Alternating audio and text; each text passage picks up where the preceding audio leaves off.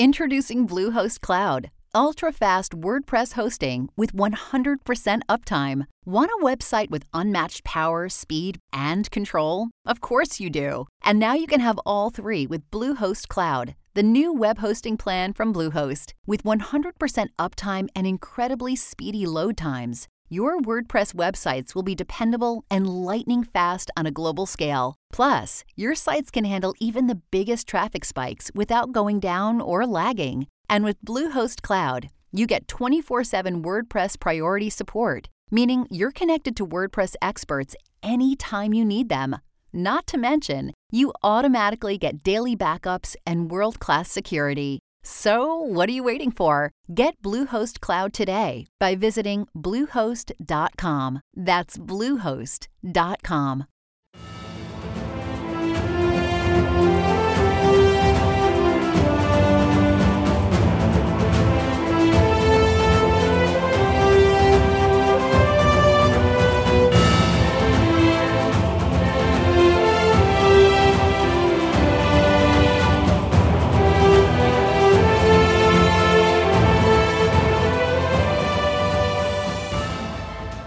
Welcome back to 1001 Heroes, Legends, Histories, and Mysteries, and part 2 of our exclusive interview with Mike Campbell, author of The Truth at Last. There are many who say that the enigma of Amelia Earhart and Fred Noonan is best left untold. Embarrassment of Japan at this time would not be wise, they say. What good can it do to rake over old coals? My answer is a simple one. With most Americans, the individual still counts. Amelia Earhart and Fred Noonan fought a battle for most of their lives against the sea and the elements, not against men bent on war. We orbit men around our Earth and turn our eyes to the stars and what may lie beyond because of the courage and contribution of such as Earhart and Noonan. If they won their greatest victory only to become the first casualties of World War II, the world needs to know. Honor for them is long overdue. Mike Campbell, author, blogger, and Earhart authority, is our guest today for part 2 of Amelia Earhart, The Truth at Last. Mike, how you doing today? Good, John. Thanks. It's really good to be with you. I really appreciate your interest in this. We spent our first episode pretty much establishing their presence in the Marshall Islands and then moved them to Kwajalein, and now it's time to take them to Saipan. We have an eyewitness that told Paul Rafford Jr., one of the best known of the Earhart researchers. Paul Rafford Jr. wrote a book called Amelia Earhart's Radio. A witness told Paul Rafford that he saw the flyers, the white man and woman, board a plane on Kwajalein. He didn't say whether it was a sea. Oh, I'm sorry. He did say it was a land-based plane that he saw them get into. Of course, he doesn't know where that plane flew. But there's a good, strong chance that was the plane in which they arrived on Saipan. All we know is that we have the primary witnesses on Saipan, Josephine Blanco Wakayama, who's the primary one among all of them, who was there when they belly landed in the silver plane, the way she described it in the harbor. Okay, so the jury is still out, whether it was a Japanese seaplane or a land-based plane that was in trouble, okay? The most important thing is that we know that they were there sometime in the summer of 1937. We're not exactly sure. We didn't really talk about a whole lot of the witnesses. The other witness that on Saipan that were interviewed by Fred Gerner and also by Operation Earhart the two officers, Robert Dinger and Joseph Gervais, also in 1960. There are so many other eyewitnesses. One of the eyewitnesses that really strikes me the most is a guy named Dr. Emanuel Aldon, who talked to Fred Gerner in 1960 in June. Aldon was one of the first of the witnesses that was interviewed by Gerner on Saipan in June of 60. Aldon actually was told by Japanese officers that the person that they were keeping on Saipan, the white woman flyer, Aldon was a dentist on Saipan, okay? And at that time, his only clients were Japanese officers. because they took over on Saipan, and he was the only skilled dentist that they had. So the Japanese officers actually told Aldan that the name of the woman flyer that they had on Saipan in 1937 was Earharto. Earharto, okay? For me, that is a money quote of all the money quotes, okay? And so, there were many other witnesses as well, native Saipanese witnesses on Saipan. Dozens, in fact, by the time that Gerner got finished. Not all eyewitnesses, but several of them were. I've got Gerner's notes with the gentleman you just mentioned, Dr. Manuel Alden. Would you like me to read them? Sure. Among Gerner's original 13 witnesses on Saipan was Dr. Manuel Alden, a dentist and native Saipanese who understood Japanese. Told Gerner he didn't see the white woman or man, but offered an important detail he overheard from a Japanese officer. Quote, I dealt with high officials on the island and knew what they were saying in Japanese, Alden said. The name of the lady I hear used. This is the name the Japanese officer said. Earharto. Alden said he heard much about Earhart from his patients, and in 1937, these were restricted to Japanese officers. The officers made jokes about the United States using women as spies, Alden told Gerner. They said that American men did not have the courage to come and spy themselves. Right. Yeah. So that's a real powerful witness. So a couple of the very good witnesses that were interviewed by Joe Gervais and Robert Dinger following Gerner's arrival on Saipan. Gerner was on Saipan and left, and then they showed up pretty shortly after, these two Air Force officers at the time. And they interviewed one guy named Antonio M. Cepeda. He was a 52-year-old Buick employee at Agana on Saipan. And Cepeda said, one summer, about 2 years after I got married, I saw an American woman who was referred to by some as the American spy woman. She was quartered on the second floor of the Hotel Kobayashi Ryokan in the summer of 1937. I don't remember any plane crash, but the girl I saw twice on two separate occasions, I saw her while going to work outside the hotel, which is located in East Garapan Village. She wore unusual clothes, a long raincoat belted in the center. The color was a faded khaki. Chest somewhat flat, not out like other American girls. Her hair appeared to be a reddish brown color and cut short like a man's hair, trimmed close in the back like a man. She did not wear powder or lipstick as I see other American women wear now. Another of the Gervais and Dinger witnesses, Carlos Palacios, gave them basically the same story about seeing the white woman at the hotel on the second floor. He saw her several times as well. They both identified photos of her. You can just go on with these. We have later on in our talk, we'll talk about Matilda Areola, who lived right near the hotel as a child and actually dealt with her personally, dealt with Amelia Earhart personally, had some personal, some give and take with her and gave her things, and had probably one of the closest, if not the closest relationship of any of the Saipanese with Amelia Earhart. Now, this Matilda Areola is a key figure for more than one reason, and we'll get back to her later. But I think it's important, John, that we move to Saipan 1944 with the GIs. Absolutely. Let's do that. Why don't we start with Devine, since that's what inspired you? First of all, to set the scene here, we have in Saipan, 1944, June 15th, we're talking about the invasion of Saipan, which at that time was the most important conflict in the Pacific War. If we would not have won Saipan, we probably wouldn't have won this Pacific War. It was a huge battle. We basically wiped out the Japanese garrison of 30,000 soldiers on Saipan, and we lost about 4,000.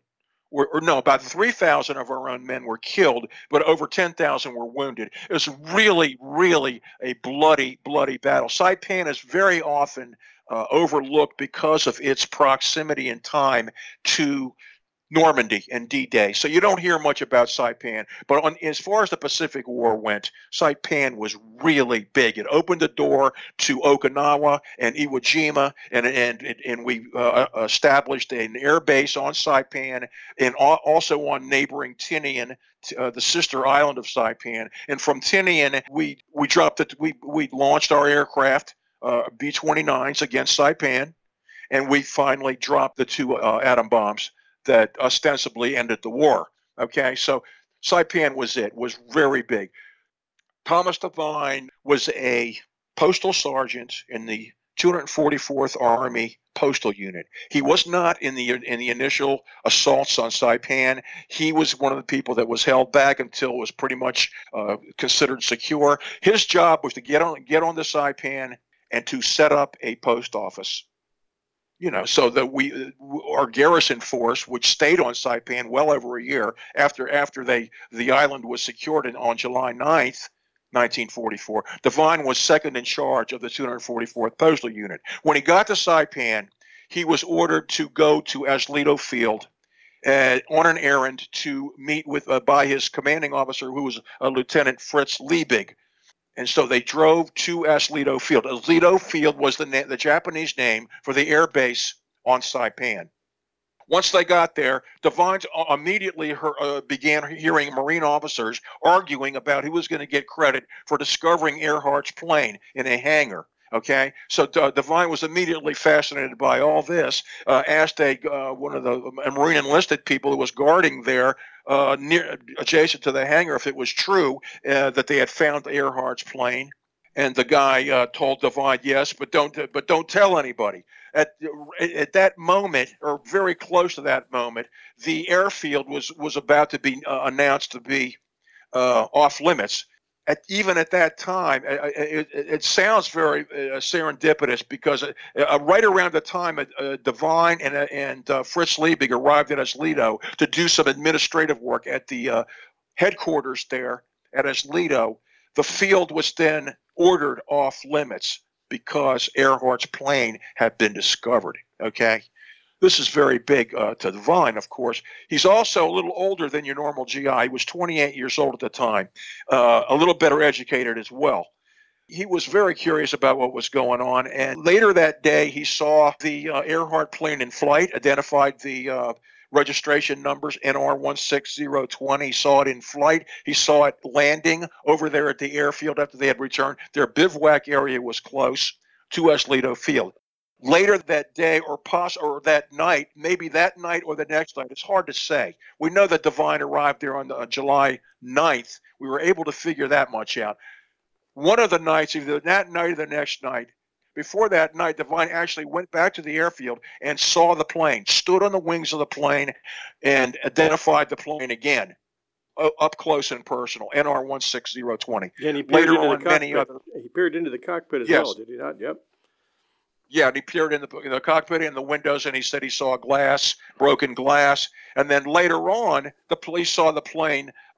He heard an explosion from the airfield. He went back, and he saw the plane in flames.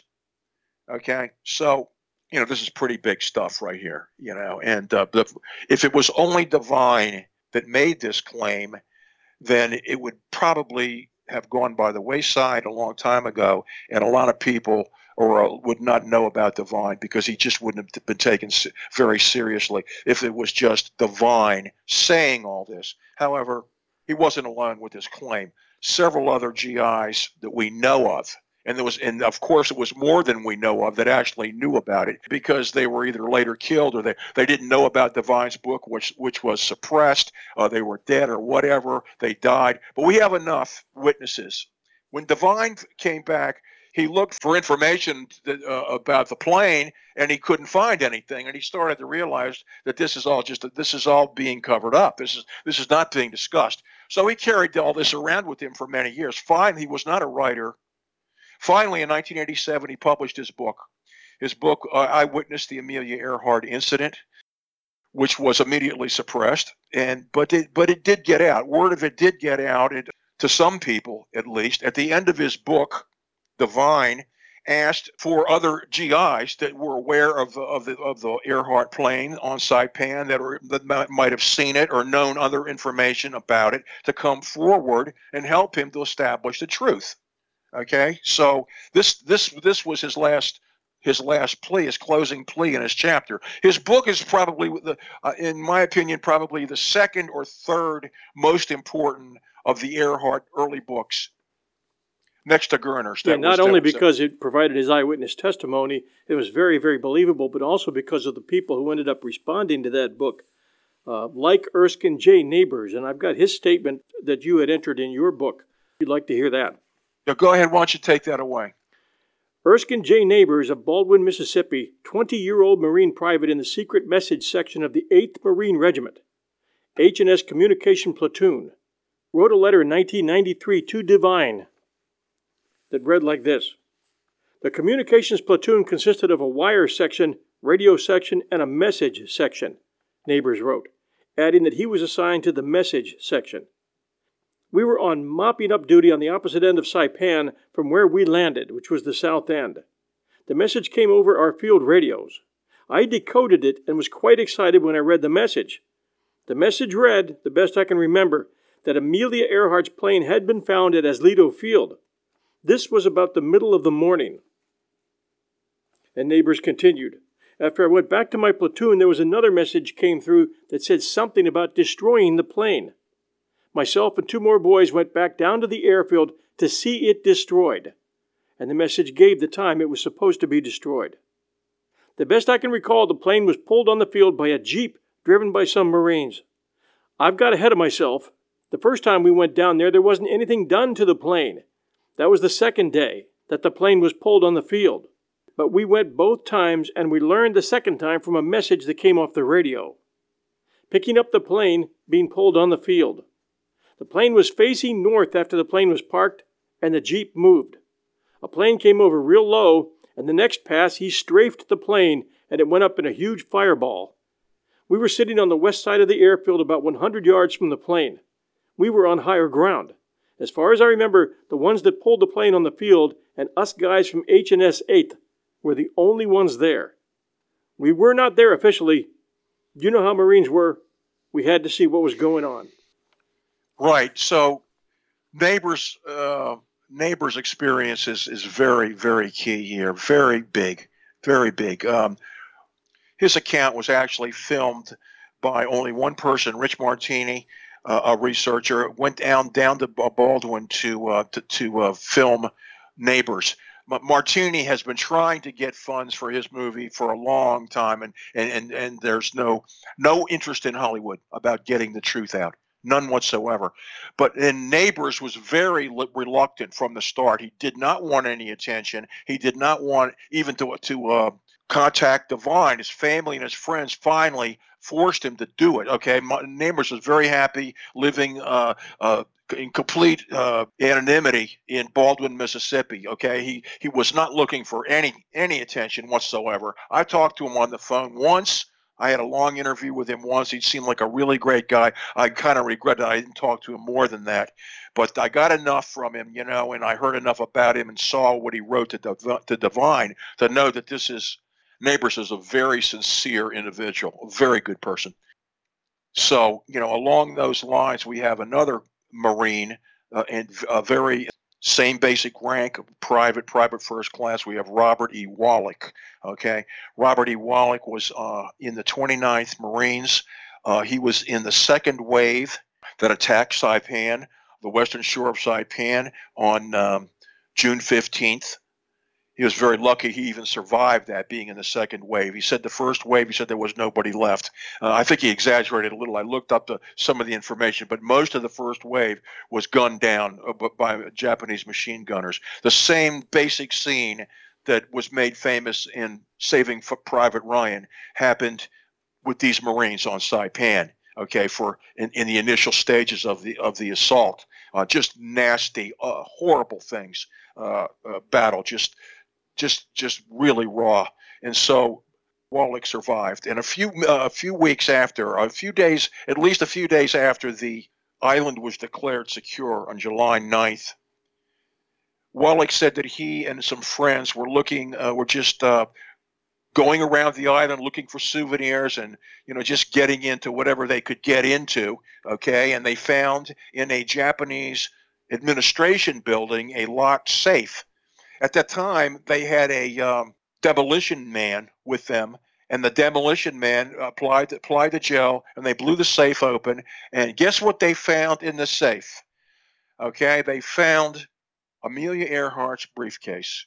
They found her bone-dry briefcase with her papers, her photos, her maps, her visas, everything that she needed during her around-the-world flight was found in this, paperwork-wise, found in this briefcase by Robert Wallach. Wallach's account is here, if you'd like me to add that. Yeah, sure.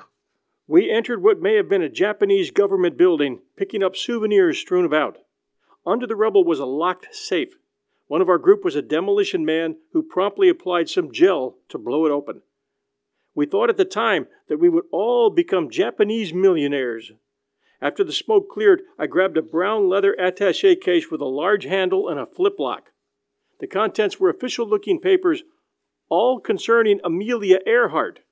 Maps, permits, and reports apparently pertaining to her around-the-world flight. I wanted to retain this as a souvenir, but my Marine buddies insisted that it might be important and should be turned in. I went down to the beach where I encountered a naval officer and told him of my discovery. He gave me a receipt for the material and stated that it would be returned to me if it were not important. And I've never seen the material since. I wish to make a point, he wrote, concerning the attaché case and the contents. The case did not appear as if it had ever been immersed in water, and the contents were not blurred at all. Therefore, these items could not have been obtained from a plane that had been reported down at sea some 7 years prior to this event. Wallach's account was very big. Actually, he was one of the most, if not the most, media-friendly person of all the GI witnesses, and he was not shy at all about telling people his account. He was not like neighbors at all. Wallach was much more outgoing. I became very close with him. We had numerous conversations. He was on with Connie Chung on CBS Eye to Eye in 1993. He was on with her for about 10, 15 minutes. Now, this is very rare for anybody to be on a network program at that time with Connie Chung telling the truth about Saipan. Okay, this is like a fluke. I think that with the exception of the 2006 National Geographic special that nobody saw because it was on National Geographic, and in 2007 there were very few people who even got cable, had National Geographic on their cable systems, but National Geographic did a special and went, at my insistence, I talked to the director and I got her to go and interview Wallach, okay? But outside of Connie Chung and National Geographic, you won't hear anything on any sort of network TV about Saipan. The Sacred Cow, verboten information about Saipan, was still in effect, and it was just getting worse all the time. Now, Unsolved Mysteries in 1990 also did a special with Robert Stack. That was the best known of any TV production that's ever been done about Saipan. Unsolved Mysteries 1990. Robert Stack had Devine on there, had Wallach on there, had Fred Gerner on there. Buddy Brennan also, who wrote an important book, was on there, and so it was a pretty good expose on Saipan, treatment of Saipan. It lasted, I don't know, 45 minutes maybe. A good time to bring up, if you would please, tell our listeners how tough it was to get interviews out of these people on Saipan and what the Japanese had done to them in terms of their being willing to talk. Well, the people that weren't willing to talk were you're going back to the Saipan, the native Saipanese. I'm going. Okay. Yeah, actually, it was a two-pronged question. One, going back to the native Saipanese, and two, moving forward even to the 80s, when there's still even today, when there's still a feeling on the part of the Saipanese government that they'd rather just keep this whole thing closed. Well, the Saipanese government's policy on this is actually the Commonwealth of the Northern Mariana Islands, which is actually a territory of the United States. Okay, so that's called the CNMI. Their policy is no different than the United States policy. Their policy, they don't have a policy. They don't discuss it, period. There's been no real official CNMI declarations about Earhart on Saipan whatsoever. They just go along with the United States. You can't even get an official response anymore from the United States about Saipan. Anybody that I don't even remember the last time an official response came out. This refer you back to the Coast Guard report. That's really the last official report that they want to talk about. They won't even talk about the 1967 release of the what they called the last of the declassified information, which was the ONI report, which we need to get to later.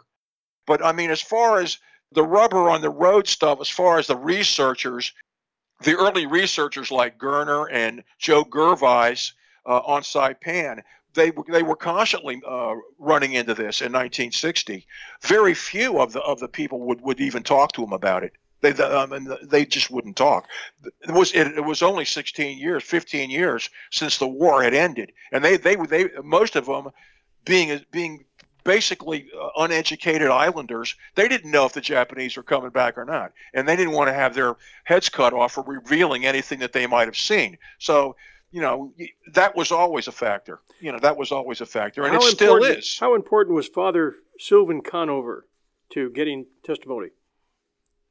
Father Conover was one of the 3 missionary priests that Gerner went to when he first got to Saipan in 1960 to interview his original 200 witnesses, and where he found his original 13 that corroborated Josephine's story in some way, shape, or form. Father Conover was one of the major people that Gerner brought with him to his interviews, because Gerner, well, the natives could not speak English. Basically, they spoke Chamorro, some form of Spanish.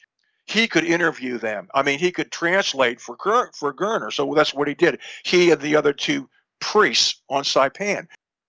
Gerner made a point of this because it was the only way he could talk to the Saipanese witnesses.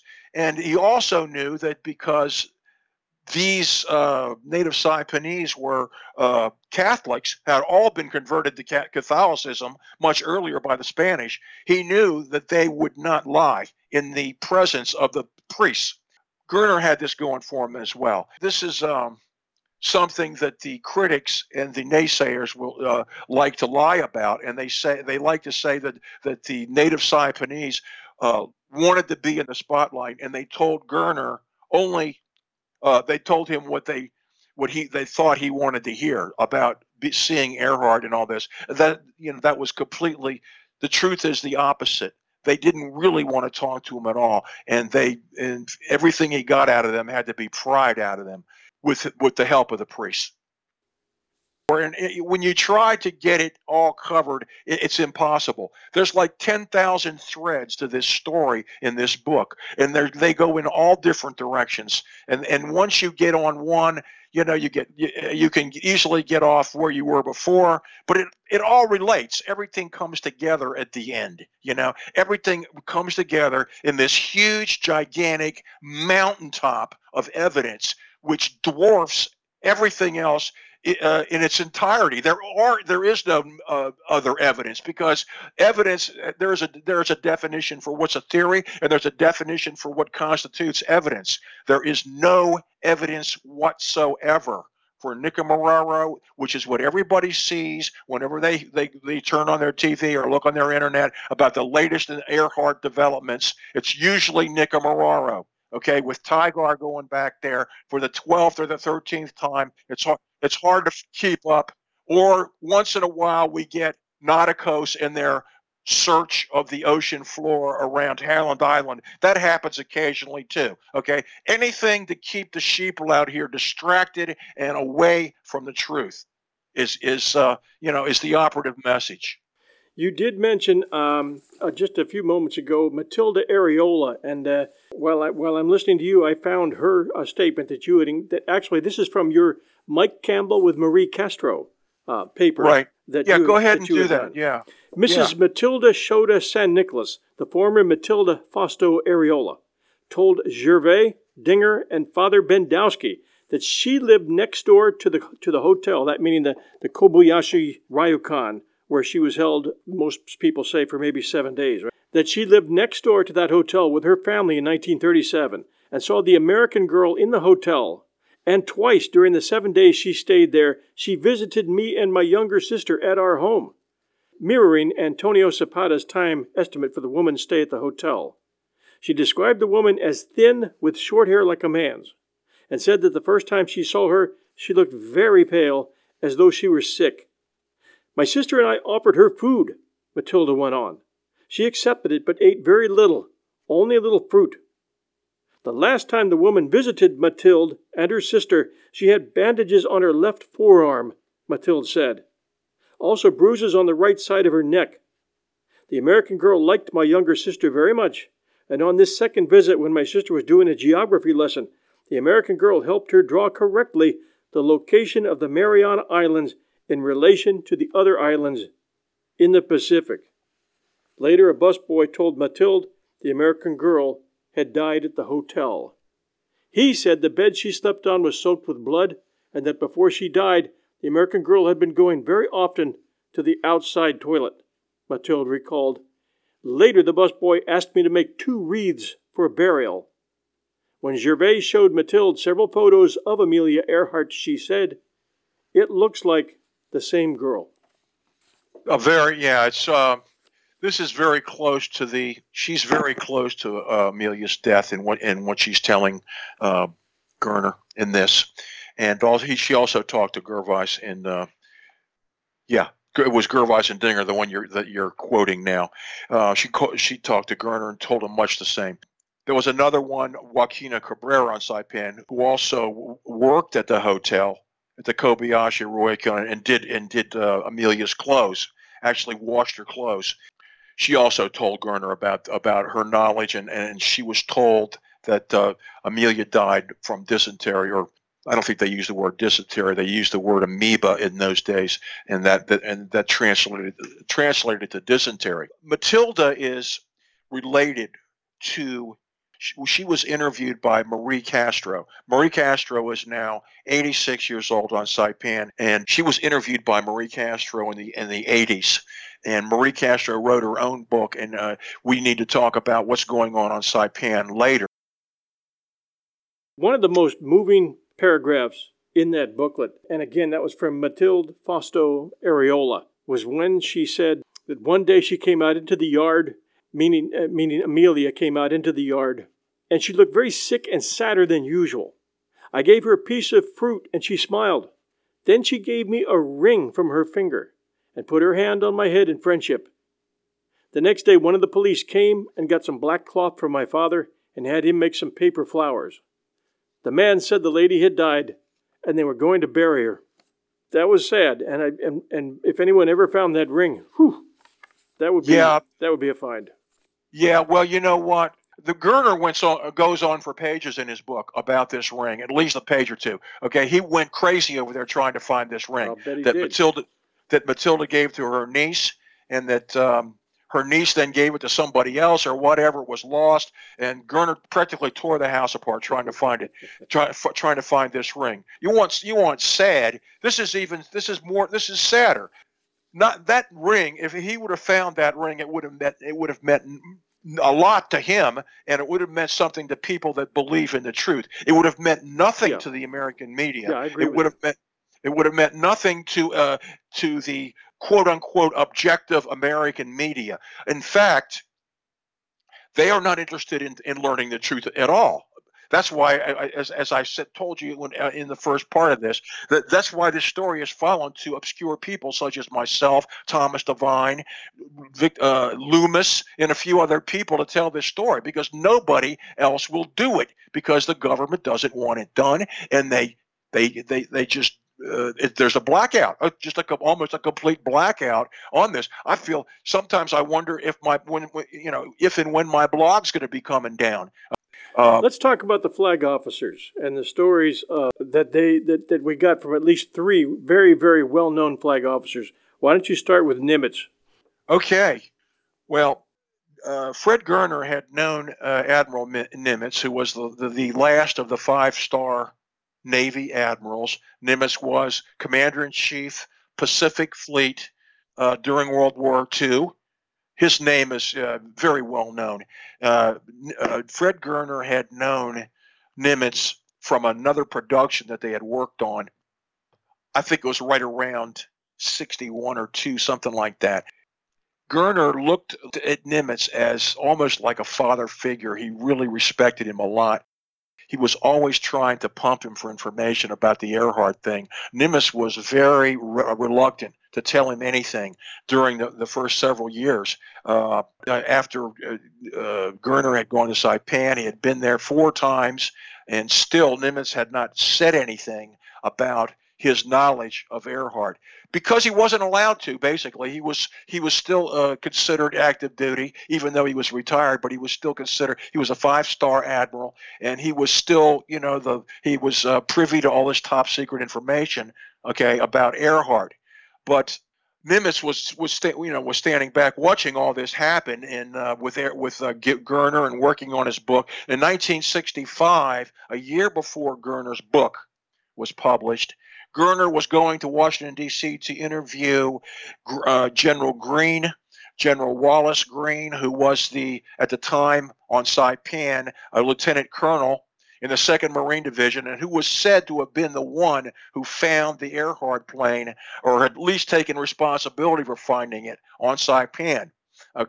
So and Devine brought all this out in his book as well about General Greene. In 1965, right before Gerner was allowed to go to the Pentagon and talk to Greene and interviewed Greene about his knowledge, which of course Greene thoroughly denied anything. Before he went, Gerner said, and he wrote about this in his book, that he talked to Nimitz. He had a phone call with Nimitz, and Nimitz told Gerner, I'm quoting now that you're going to Washington, Fred, I want to tell you Earhart and her navigator did go down in the Marshalls and were picked up by the Japanese. Gerner said Nimitz told him. The Admiral's revelation appeared to be a monumental breakthrough for the determined newsman, and is known to anybody that's even casually observers of this that have read about it, that know about Nimitz. Gerner says, after 5 years of effort, the former commander, U.S. Naval Forces in the Pacific, was telling me it had not been wasted. That must have been a great, great feeling. I can imagine it was. To get all that positive reinforcement. At the same time, he's battling this world where he's got the truth in so many different versions, but nobody wants to accept that there's no hard proof to lay down on top of it. Very, very frustrating. We don't have any record of him saying anything more to Gerner after that. However, we don't know. Gerner left 900 files behind at the Nimitz Museum at Fredericksburg, Texas. Gerner left 900 files at this museum. A few researchers have been to those files. I was able to not to go there in person, but I was able to work with them and to get some of those files mailed to me when I was working on the book. I mean, Gerner devoted his life to it. You talked about the huge number of files. This was all letters and communiques and files that he'd put together, witness files, videos, right, witness testimony. Right. I mean, mountains of it. I'm not sure. I haven't added up the years that he put in, but I'm getting close. He started this in 1960. He died in 1994. So that's 34 years. But Gerner was quiet a lot of that time, too. He wasn't always doing things during that time. He was very sick for a while in the 80s. He had cancer, and he didn't write much outside of his book. He didn't have a blog or anything like that. He kept these files, and he left them at Fredericksburg for me. And the thing about Fredericksburg is amazing. They used to have, just to show you how bad it's getting, originally, back in I'm not sure exactly when it began. I think it was soon after his book was published. They had an ark as you entered the museum at Fredericksburg. They actually had those words of Nimitz to Gerner. Now that you're going to Washington, I want to tell you Earhart and her navigator did go down in the Marshalls and were picked up by the Japanese. Those words were actually, for anyone that would enter, would see those words at the Fredericksburg Museum. At some point, let me think now, at some point before 2012, those words came down. They're no longer there anymore. And they will not, I called them and talked to them about the book, about the first edition of the book, and I was really thinking, well, since it's the Nimitz Museum, I think it would be pretty natural that they would at least give people a chance to have to stock the book, just stock the book for visitor. They would not even consider it stocking The Truth at Last in their bookstore. Okay, they just completely denied anything about Gerner, and they said this is not part of our mission. Blah blah blah. I wrote about it extensively. They're housing the Gorner Library there, right? Well, yeah, they allowed him to keep his files there. Okay, but I would bet you that I can't get my hands on them anymore after what I've written about the museum. And Glenn McDonald of militarycorruption.com, a huge website with millions of visitors, also wrote about it as well. We call about the Nimitz Museum and their disgraceful behavior about all this. They just behaved very badly. Okay, they're just now a part of the U.S. Ruling class, the establishment, the media establishment. That's all. They're not interested in the truth whatsoever. So if any of our 1,001 listeners are down near that museum in Fredericksburg, Texas, we'd love to have you go in there and then contact us at facebook.com/1001heroes, which that we keep that alive and going every day for conversation. And let us know exactly what you find in that museum and how supportive they are of Mike Campbell's work and of Fred Gerner's work. I would love to hear from you on that one. I'm sure they don't have Gerner's book anymore in there. Maybe they can ask why they don't carry Amelia Earhart, The Truth at Last. Yeah. Maybe they can ask somebody down there. Yeah, guys, ask that for me, somebody down there, would you please? We'd appreciate it. And let me know at 1001 Heroes. Thanks. At the Facebook.com/1001 Heroes. I know a guy that was a researcher that actually did that went down there and asked to meet with the boss down there about that. Okay, he was completely blown off and ignored. I'd like to hear the story of General Alexander A. Vandergrift. What's his story in relationship to Gerner and in relationship to Earhart? Vandergrift is one of three. Actually, we have four flag officers who have talked about Earhart on Saipan, but I only have three in the book because these are the most important ones, and the other one came later. And plus the source of the fourth one, Admiral James Russell, who became Vice CNO in the 80s. My source would not allow his name to be used. But Vandergrift was the 18th Commandant of the Marine Corps during World War II. He was the Marine Corps boss, and he wrote a letter to Gerner. Actually, we think it was his wife that wrote the letter in 1971. I'm quoting now for pieces of the letter. General Tommy Watson, who commanded the 2nd Marine Division during the assault on Saipan and stayed on that island after the fall of Okinawa, on one of my 7 visits of inspection of his division, told me that it had been substantiated that Miss Earhart met her death on Saipan. The handwritten letter states, "That is the total knowledge that I have of this incident. In writing to you, I did not realize that you wanted to quote my remarks about Miss Earhart, and I would rather that you would not, period." Okay, now, obviously, Vandergrift knew a lot more than he told Gerner, okay? He was the boss of the Marine Corps. He knew everything that happened over there on Saipan during the war. The way he worded the letter to Gerner, he gave himself plausible deniability with the way he wrote it. General Tommy Watson, who he named as his source, was dead. Okay, legally speaking, his letter is hearsay. Blah blah blah. We know it's true because why would Vandergrift even bother?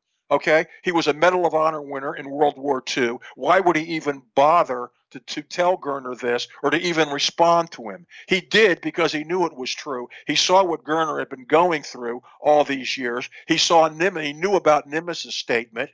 And so Vandergrift just figured, I'm going to encourage Gerner too. And he probably figured, I'm sick of having to keep my mouth shut about all this because it doesn't deserve to be covered up. He was a decent human being, better than a decent human being. He was an incredible individual. He risked his pension, really, and he risked all kind of hostility from the government in talking to Gerner about this. However, what he told Gerner in this 1971 letter was never really made known to the public. It wasn't made known to the public. I had to find it in the files in Fredericksburg, Texas. It was never broadcast anywhere. It was never put out. So basically, Gerner sort of respected him and respected his wishes not to broadcast this. Then we have the third general, Graves B. Erskine. Okay, Graves B. Erskine, in 5 years earlier, in November '66, this was shortly after Gerner's book came out, The Search for Amelia Earhart, sold 400,000 copies. This is right after it came out. Graves B. Erskine, who was the second in command on Saipan during the Battle of Saipan. He was second in command of the V Amphibious Corps, which was the group that was in charge of the entire operation on Saipan. Okay? If anything happened on Saipan, Graves Erskine knew about it. In 1966, Gerner invited him to the KCBS radio studio in San Francisco to go on the air with him, and he accepted. He went on the air with Gerner, but he did not tell him what I'm about to tell you. Before he went on the air, he told a newsman, a KCBS newsman named Dave McElhatton, and he told Jules Dundees, the CBS West Coast vice president. Before he went on the air with Gerner, he told Graves Erskine told him this. He said, "It was established that Earhart was on Saipan. You'll have to dig out the rest for yourselves." Okay? Yeah, so that's an incredible story. Yeah, and he did not even tell Gerner this on the air. Embellishment is not necessary in any of this. The truth is enough, is more than enough. Okay? So I don't even know what he and Gerner talked about on the air that day. All I know is what he told. I've got a chuckle. It brings up a memory for me. If you don't mind me sharing a little personal anecdote. Go ahead. I've done a lot of research on astronauts with regard to contact, sighting extraterrestrial craft, and because they want to keep their pensions and they want to keep their public respect, they're remarkably close-lipped about talking about any of those subjects. And there was an episode of Frasier. That's, I don't know in what year or season it was, but Frasier had John Glenn as a guest to his studio. And while Glenn was in the studio, he thought he was talking on the mic, but the mic was off because outside the studio, Frasier and some other employees were having arguments over something totally not involved at all with John Glenn's being a guest there. And through the window of the office, you could see Glenn, very animated, talking on the microphone and making signs of little pointy fingers above the head, as if he were discussing something that he had seen and given the world a scoop on it. But actually, the mic was off at the time, and when he was approached on it later, of course, closed lip, nothing to say. But I'll never forget that scene. That just had me cracking up. Occasionally, I got a very interesting story the other day about somebody that talked to a UFO witness. That's another thing, completely different. But it's also a sacred cow. It's another sacred cow. It's a very sacred cow, and there's a lot of similarities here. Although one involved war, and the other one involves our government's knowledge of advanced crafts and civilizations. The fact that they do remain so close-lipped, and because they have so much to risk by opening their mouths, there's a lot of similarity there. And let's do the ONI, the Office of Naval Intelligence, and how they did their report in 1960 in Saipan. Why did they come to Saipan to do another report after they said that, hey, she sank at sea in 1937? The ONI report is the most important document that's associated with the Earhart disappearance, the most important official government document that was done, that the public has never heard of. It's never been discussed in any newspaper that I could find, even to this day. It was declassified in 1967. This document. It was done in 1960. It was declassified in 1967. I'm going to read a little bit about it, and then we'll go back and forth. On this. I think that it's very important to get the details right on this, so that people can really begin to understand the depth and the breadth of the blackout of the truth and the Earhart disappearance. It goes far deeper than any other sacred cow that I'm aware of, because this is a document that was actually even declassified that still is never, ever mentioned in any media whatsoever. I've done massive searches, newspaper archive searches, and it's never been mentioned anywhere. There's a copy of it in the back of my book, all of it. It's 9 pages. It's not a long document. It's not like the Warren report, the Warren Commission report with Kennedy, but it's different. But it serves the same basic purpose, which is to distract people away from the truth and to whitewash the truth. Yeah, it's been bleached. Right. So, yeah, it's like I wrote, the 1960 Navy whitewash that came to be known as the ONI report is among the most tangible examples of government mendacity in the Earhart case.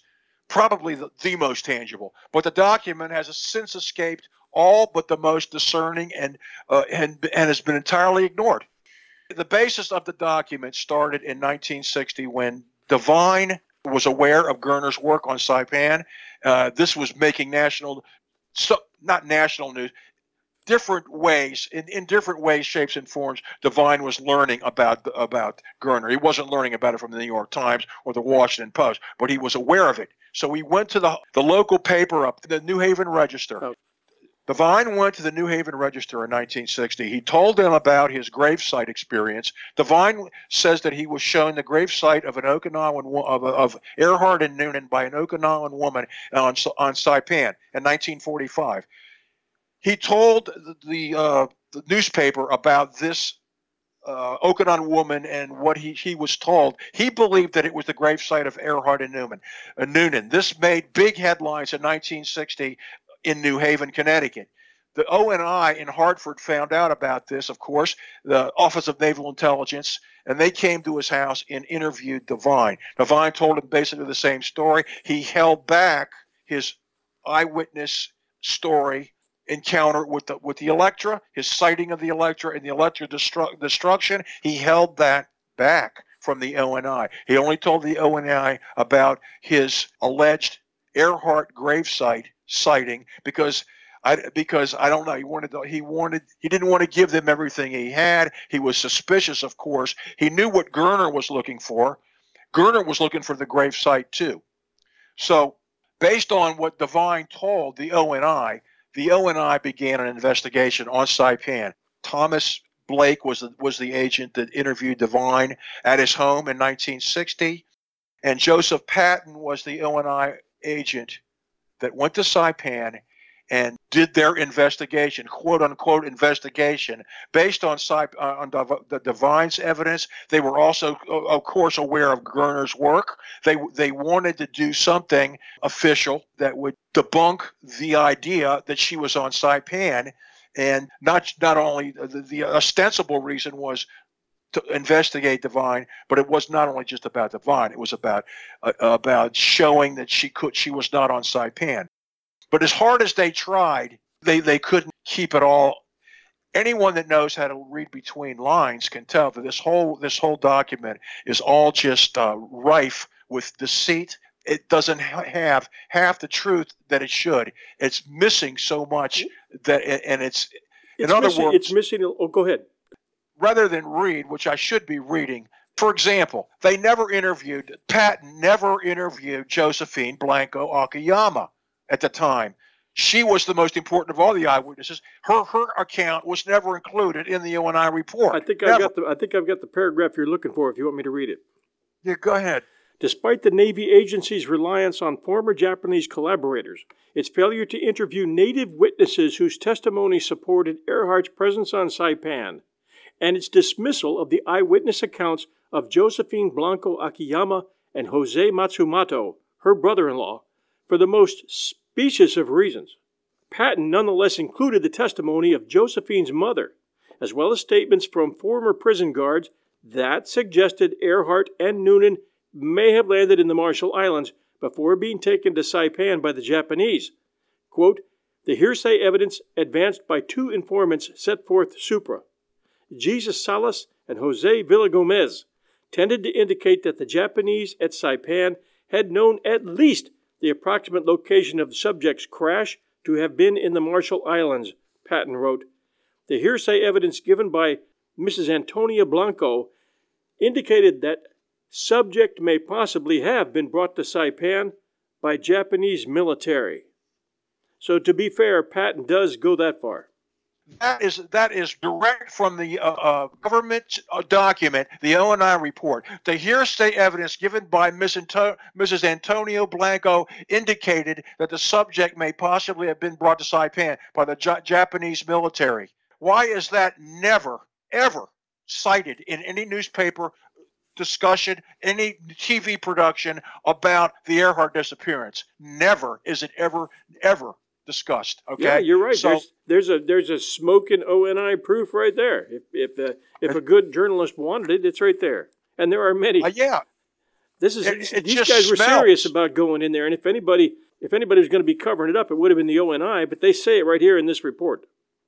They couldn't. So, they couldn't. So you got to be fair to them too. They may have whitewashed a lot of the facts that did come out of Saipan and that they found, and that they only tended to look at certain ones, but still they put it right in this report. What they did was they did the best they could, but they messed up a little bit, with that statement. But they introduced. Devine saw the report in 1963. It was declassified in 1967. Devine found 3 obvious lies in the report that were so egregious that they took it out of the 1967 official report. Devine writes about it extensively, and so do I, about what they took out. We don't need to get into all the detail of it. It's all in the book. It's all explained about how the ONI manipulated witnesses, introduced witnesses that told them anybody told anybody what they wanted to hear, it was certain witnesses telling Joseph Patton what he wanted to hear. That it wasn't about that Amelia Earhart was never there, or the plane was never there. Okay, as an example, we could just look at what he introduced, the information that Patton introduced into his report about Josephine's mother. Josephine's mother told Patton, quote, her daughter came to her shortly after noon and was very excited that she had seen a white woman who had white hair cut short like a man's and a very white face. Patton continued. Blanco said her daughter was very excited because it was the first time her daughter had ever seen a white woman. According to Mrs. Blanco, her doctor told her that the woman had on men's clothes and had a jacket over her shoulders. Mrs. Blanco said her daughter told her that the woman was sitting on a bench combing her hair and that there was an airplane in the harbor. Okay, that's fine. But this thing about the white hair, Josephine would never have described Amelia Earhart as having white hair. Okay, this is Mrs. Blanco's alleged recollection of Josephine describing the woman's hair as white is bizarre, particularly when considering her account to Joe Gervais and Robert Dinger during the same period. Okay, Mrs. Blanco was the second witness they interviewed on Saipan, and she said nothing about white hair, or that Josephine hadn't mentioned a plane crash. Instead, she told them it wasn't safe to know such things in those days, referring to her feelings upon hearing. The first thing Josephine did after seeing Amelia Earhart was to tell her mother everything that she saw. Right? Of course, as anyone would. The mother told her to be quiet. She told me about the plane crash and the man and woman in it. It was 7 years before the invasion of Saipan. Blah blah blah. This report has never been cited by any alleged Earhart investigators except Thomas Devine in his book. Gerner just briefly mentioned it in his book at the end, and I mentioned it, and I go over it extensively in my book, in this book, and to discuss it and have a full copy of the ONI report at the end of the book. Well, Mike, think about it like this. If it were going to be covered today by a responsible media outfit, who would do it and why? Who would do it and why? Mm-hmm. The idea of the Earhart mystery and all these BS theories, this has all become so ingrained within the cultural furniture of the United States not only the United States, but the entire West. The whole idea that it's a mystery is such a piece of cultural furniture that I don't see anybody doing it, really. I mean, that's why I'm doing it. That's why it's fallen to someone like me to actually do it. Because nobody will do it. Nobody will touch it. People, like you're not afraid to do it, okay? But as far as any sort of a true big-time establishment media doing it, it's never been done. It's never been done. Someone with juice would have to break through this glass ceiling is what we have. We have this glass stone wall going on in Washington that's been going on ever since for 81 years, going on 82 years. What would it take? What would it take to break down this stone? It's going to take a piece of the plane. Yeah, it's going to take concrete evidence, I think. No, it won't. It won't. We already have a mountain of evidence. A piece of the plane is not going to make any difference. That would completely be ignored. It would be completely just shoveled aside, just like everything else has been. There would be some if it ever got into any sort of public knowledge, it would be explained away. A piece of the plane, they could find her bones. Believe me, and they would deny it. No, you got a point there. I've studied this. This is what I mean about this thing with the media. Okay, is so insidious. It is so deeply insidious. No amount of evidence is going to change. Something else has to change the media's stance on this, and that something would be a presidential order. A presidential order is going to spring this thing wide open. And Trump is the first president that we've had that would be capable of doing this. I think someone's going to need to recommend both Amelia and Fred for Medal of Honor. And in the statement of how they earned the Medal of Honor, there it would be. And then they would get their honor, and the nation could put it to rest. From your lips to God's ears, okay? Who's going to be the one to recommend them for the Medal of Honor? Who's going to be the one to put the bug in Trump's ears? Is it going to be Ivanka Trump or Jared? I seriously doubt it. Who around Trump is going to actually have the fortitude to stand up and recommend that Trump do the right thing, especially when you consider what's going on now with practically the entire American media trying to scalp him and to get him out of office for 2 years with Mueller. Trump has got 1,000 things on his plate already, much less to have to worry about Amelia Earhart, okay? I wish it wasn't so. I really do. But I don't see it happening. I just don't. What haven't we hit in our story? I think the most important thing that I think people need to know is they can find all these details and they can become completely enlightened by buying my book, okay?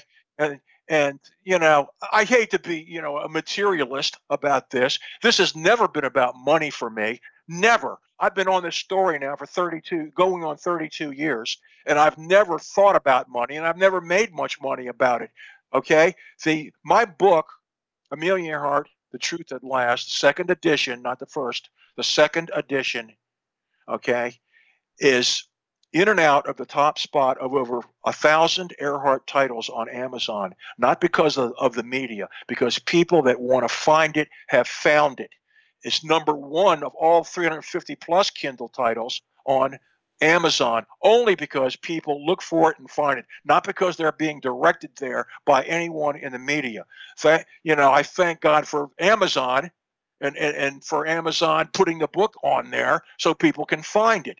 But still, the interest in Earhart is relatively nil, just nil. This idea that everybody's interested in the Earhart thing is not true. Only a few people over the age of 60 are truly interested. The other ones are few and far between. I have 31 years of experience talking to people about Earhart, and the only people that are really interested are the older people. When they were around, they can recall actually sitting in front of their radios and wondering. And she was such a beloved figure.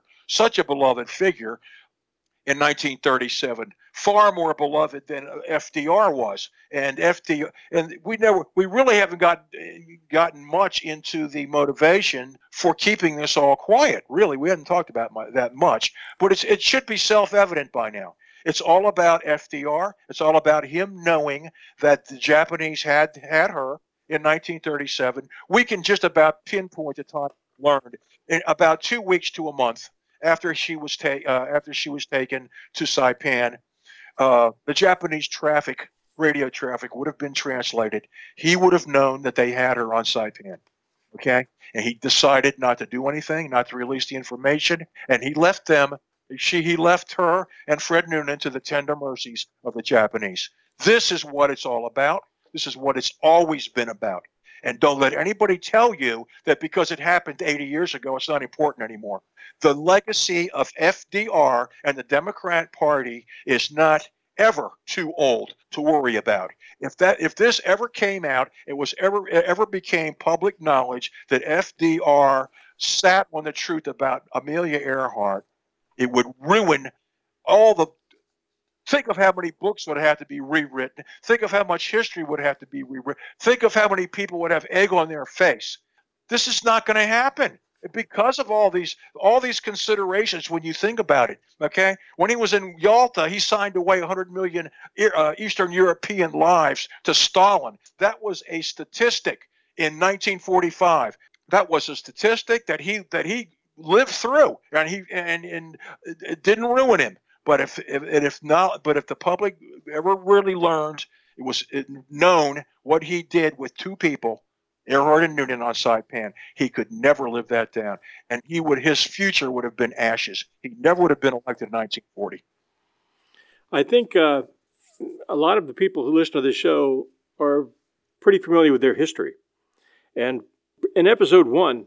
We set up the geopolitical framework for what was happening at the time they took their flight.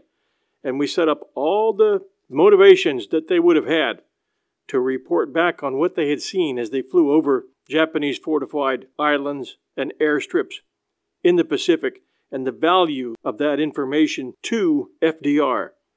The one thing I didn't mention in episode 1 was that literally less than a week after they crash-landed at Mealy Atoll in the Marshall Islands, the Japanese Imperial Army, which had already been on a war footing, attacked the mainland of China at Shanghai and Nanking and killed tens of thousands of innocents in their successful attempt to conquer China and steal its resources. And that's was right. When a lot of people feel that World War II began. All this within days. There's Japan on a war footing. And all this within days of the downing of the plane and of the capture of Earhart and Noonan. So if anybody thinks that Japan was sitting back on their peaceful butts, not doing anything, with no aspirations other than a kumbaya world, that was not so in 1937. They were on a war footing throughout, and they had been preparing airstrips in preparation for an attack on Pearl Harbor. In 1936 and 1937, they've been building destroyers and battleships and aircraft carriers and fortifying islands leading all through the Pacific toward Japan. And their armies were preparing to invade China, which they did, like I said, within a week of Earhart's crash landing. So something important to know as you start to put all this together in your mind and realize who we were dealing with. When all this happened. Absolutely. We were dealing with absolute barbarians, and the truth about Japan in their World War II atrocities has still never been admitted to by Japan. They still have whitewashed their role in the war, calling themselves victims, using the bombs to victimize themselves and to demonize the United States. In their books, they have never really admitted even the rape of Nanking, where they killed about 400,000 men, women, and children. When Iris Chang wrote her book, The Rape of Nanking, in 1999, I believe it was published, that was a huge bestseller. a huge bestseller in this country, The Rape of Nanking. It was banned in Japan, and she was hounded by Japanese people and operatives up until the time that she killed herself in 2003 with a self-inflicted gunshot wound to the head. Iris Chang was sorry. I don't know if she was sorry that she ever gotten involved with that research. But when she wrote that book was huge. It was a huge revelation because the Rape of Nanking had not been properly ever covered. Okay, until Iris Chang did it, and then soon after she committed suicide under very strange circumstances, and we still don't know the whole story on why Iris Chang killed herself. Okay, this is some very, very heavy stuff. Okay, the Japanese are never, ever going to admit their role in the Earhart death. Not a chance. No, there is no chance of that ever happening. They still haven't admitted a lot of the war crimes that they committed during World War II. And I we want to talk make it about clear that this is the Japanese military. The Japanese military operated, every breath they took, every prayer they prayed was to their emperor, and every order they got, they followed. And their belief that they were the chosen ones, the people, the pure ones, the clean ones. And that belief enabled them to treat all prisoners and all captured islanders with absolute, treat them like dogs, to kill them at will, to threaten them at will. Beheadings were common. All kinds of torture and death were present with the Japanese military. The Japanese people, another thing, they were definitely never told exactly what was going on. The government media establishment in Japan was very strict about that. Those people were literally brainwashed, just like the citizens in Saipan were brainwashed by the Japanese when they were told that the American soldiers were coming, they were going to eat them alive. And that's why when the American soldiers did end up on Saipan, thousands of men, women carrying babies, children, ran over cliff tops and fell 100 feet onto rocks at the sea because they didn't want to be caught by the Americans who were going to literally eat their hearts. And that's the kind of trash that the Japanese government told their people and their military. There was a hateful military. The odds of you being, if you were a captured soldier, captured military, in this case, Earhart and Noonan were captured. You had, I hope I get these percentages right, if you were caught by Nazis, you had about I think it was a 90% chance of surviving prison camp. Better than that. Probably 95, 97. If you were caught by the Japanese, you had maybe a 1 in 8 chance of surviving prison camp. Well, we talk about that in the book. We get into that in the book. We get into the Japanese atrocities. Prisoners of the Japanese is the Bible on the wartime atrocities. Gavin Dawes of Hawaii, a professor, wrote a great book called Prisoners of the Japanese. And American Allied prisoners of war, prisoners of the Japanese, okay, whether they be American or any other allies, 1 of 3 died in captivity during the war. 1 of 3. In Europe, prisoners of the Germans, 4%.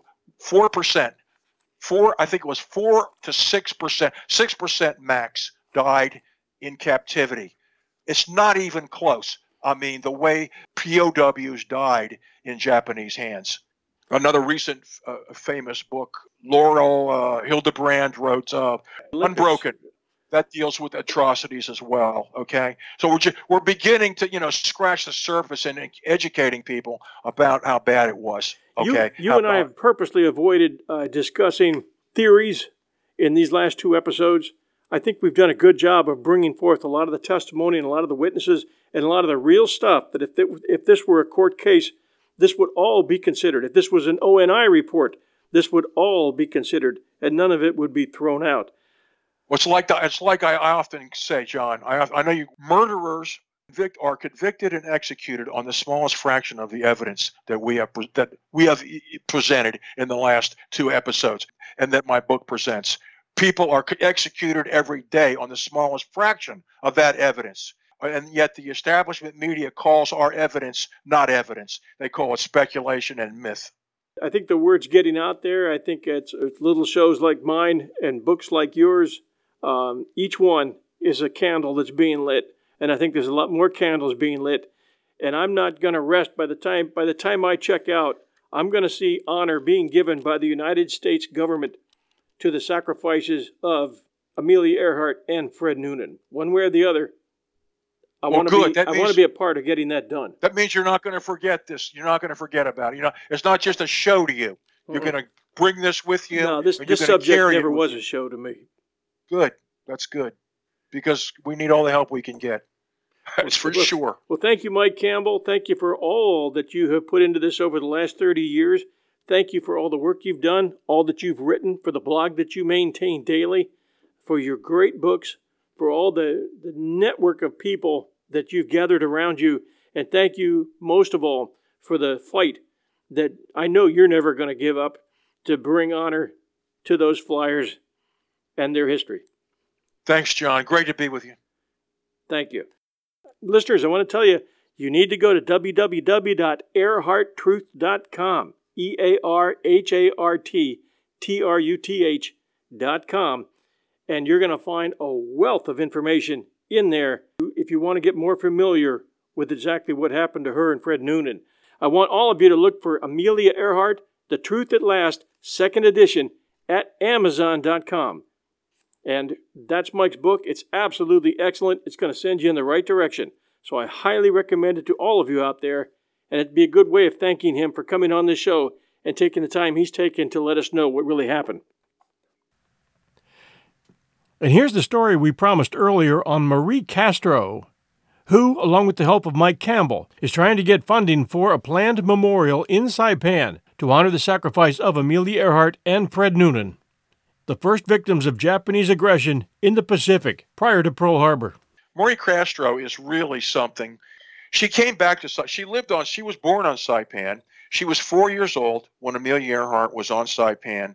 She was told about this white woman by her family. She was not an eyewitness at the age of 4. She heard about it.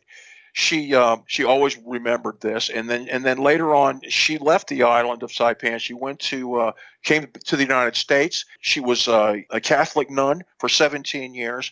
She didn't really renounce her vows. She was given the opportunity to get out of her vows, and she stayed in Kansas City, where she stayed in the Kansas City area for 50 years. She taught the public school system in Kansas City. So she was in the United States for 50 years before returning to Saipan in 2016. I've become very close with Marie, all through emails.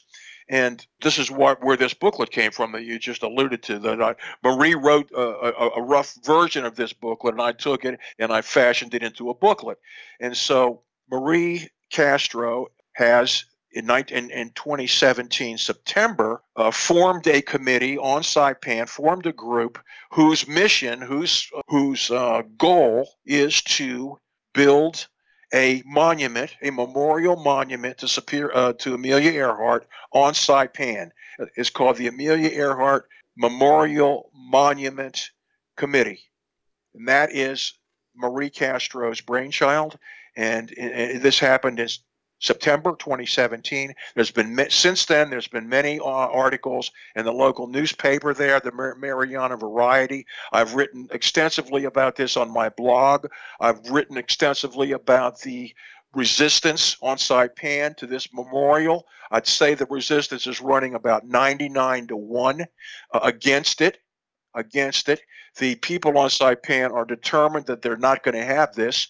This is all a result of the United States propaganda and brainwashing over all the years. These people on Saipan are even more directly propagandized about the Earhart thing than the normal person in the street in this country, for obvious reasons, because that's where it happened. It happened on Saipan, and our government does not want it to be a known thing over there or a popular piece of news, okay? But on the other hand, the Mariana Variety newspaper is the major newspaper over there next to there's another one called the Saipan Tribune, which has not been helpful at all.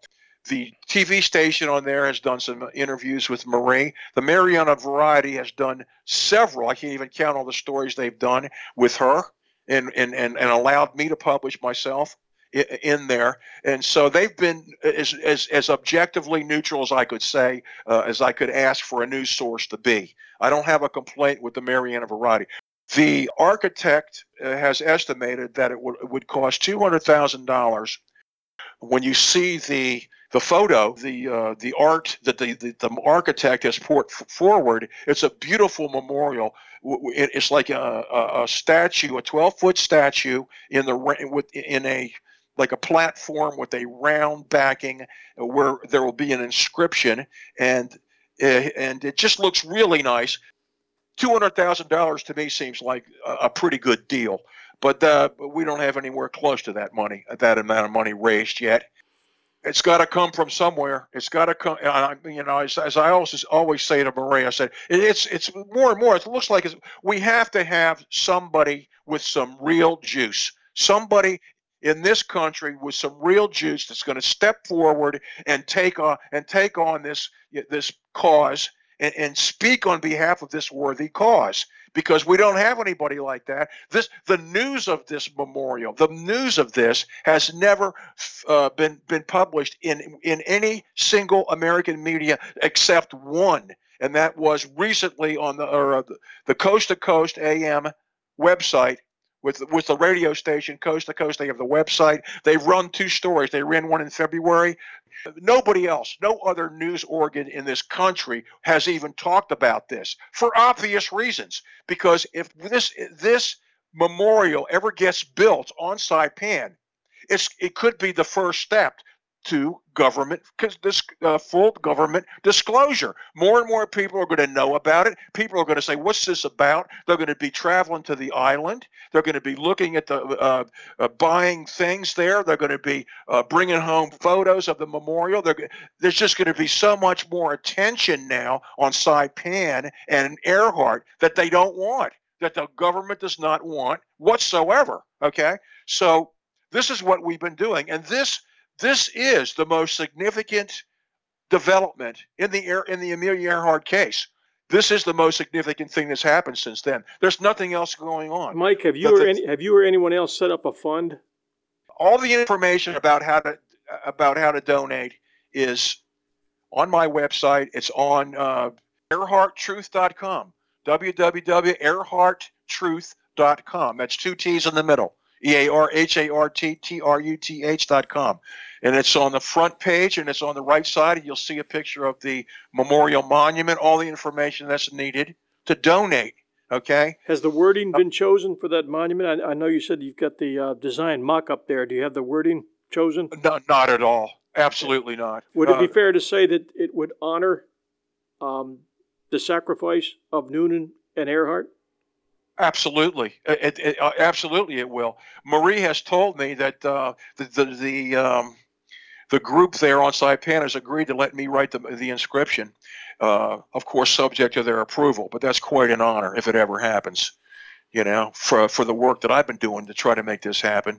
Well, we've got a lot of listeners out there worldwide, many of whom believe that Earhart and Noonan were on Saipan in Japanese captivity, and that they need to be honored as being the first real victims of Japanese aggression in the Pacific. And they have not been by our government, and we're hoping individuals can step forward who believe that a memorial should be erected in their name. This is it.